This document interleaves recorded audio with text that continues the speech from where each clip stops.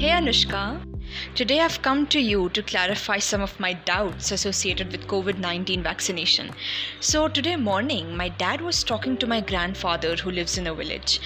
And in his village, majority of people are scared to take the vaccination, fearing the side effects. Are they correct in doing so? Can you please advise upon that? Of course, Mansi, you have come to the right place. And this is a very serious topic, People need to be educated and the myths need to be burst.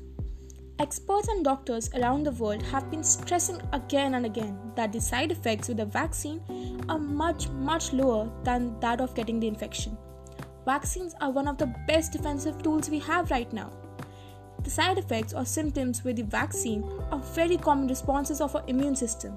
They just mean that the immune system is fighting and in fact winning against the pathogens. Most of the side effects with the vaccine are very mild in nature and resolve on their own in a matter of 2 to 3 days, whereas the symptoms after getting COVID-19 infection could be much more severe. There's a big contrast between the side effects we experience on getting a vaccine versus developing the infection. Hospitalization and mortality risks can be feasibly brought down with the administration of vaccine. Okay, I understood that getting the coronavirus vaccine jab outweighs the risks that exist with catching the infection. There are so many rumors floating around the internet and WhatsApp. I was so confused what to believe and what not. Honestly, whom do you want to believe? The scientists and doctors who went to school for 8 to 12 years and have advanced degrees in this field, or some random guy who has done his research on the topic from WhatsApp University? Yes, you're right. Absolutely right. Okay, one more question, So why different people respond differently to the vaccine? Some have symptoms, some don't. Does no symptom mean the vaccine was not effective? No, it doesn't mean that.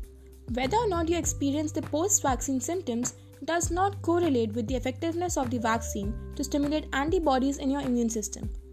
There's a lot of variety in our immune system makeup, genetic changes, and how we respond to different vaccines, drugs, and infections. Oh, okay. Interesting. That's quite interesting. But how exactly does vaccine work inside our body? Our body's immune system has many cells. Macrophages, B lymphocytes, and T lymphocytes are the main ones. So macrophages are the WBCs that swallow and digest germs or dead cells. These macrophages leave behind parts of the invading germs called antigens. The body identifies antigens as dangerous and stimulates antibodies to attack them. Now B lymphocytes. These are the defensive WBCs. They produce antibodies that attack the pieces of the viruses left behind by the macrophages, that is, the antigens. Lastly, the T lymphocytes are the WBCs that attack cells in the body that have already been infected. The first time a person is infected with a virus, it can take several days or even weeks for the body to make and use all the germ-fighting tools needed. After the infection is over, the person's immune system remembers what it learned about how to protect the body and keeps a few T lymphocytes called the memory cells that go into action quickly if the body encounters the same virus again. When the familiar antigens are detected, B lymphocytes produces antibodies to attack them. Vaccines actually work on tricking our immune system to create these memory cells and antibodies. Vaccines are nothing more than live weakened pathogen, the dead pathogen, or the mRNA from the pathogen. These are not strong enough to infect the body with the actual disease. When they are introduced in the body, the immune system gets tricked into thinking that it is under attack and creates antibodies and memory cells. In this way, before we are even infected by the pathogen, we get immunity to fight it. But there have been some cases in which people got vaccinated and tested COVID positive within a week. Why and how? So post-vaccination, it takes a few weeks for the body to produce T lymphocytes and B lymphocytes. Therefore, it is possible that a person could be infected with a virus that causes COVID-19 just before or just after the vaccination. Oh, okay. But what if someone already had COVID and recovered? They don't need vaccine, right? They won't fall sick again, right? That's another misconception about COVID. With many other viruses like smallpox, natural immunity, the one you get after getting infected with the actual pathogen, has proved to be much stronger than immunity from vaccination. But with COVID-19, we're not entirely sure in this area, simply because we don't know everything about this virus yet and are still learning how the immune system handles the antibody response. Since the virus can cause varying forms of infections from asymptomatic to mild to death, we are not sure how effective the antibodies would be after natural immunity. On the other hand, scientists do know that the antibodies from vaccination are very protective even against very severe infection. And what about the kids or sick individuals who cannot get vaccinated? Vaccines don't work on individual level. They protect entire populations. Once enough people are immunized, opportunities for an outbreak of disease become so low that even people who are not immunized automatically benefit.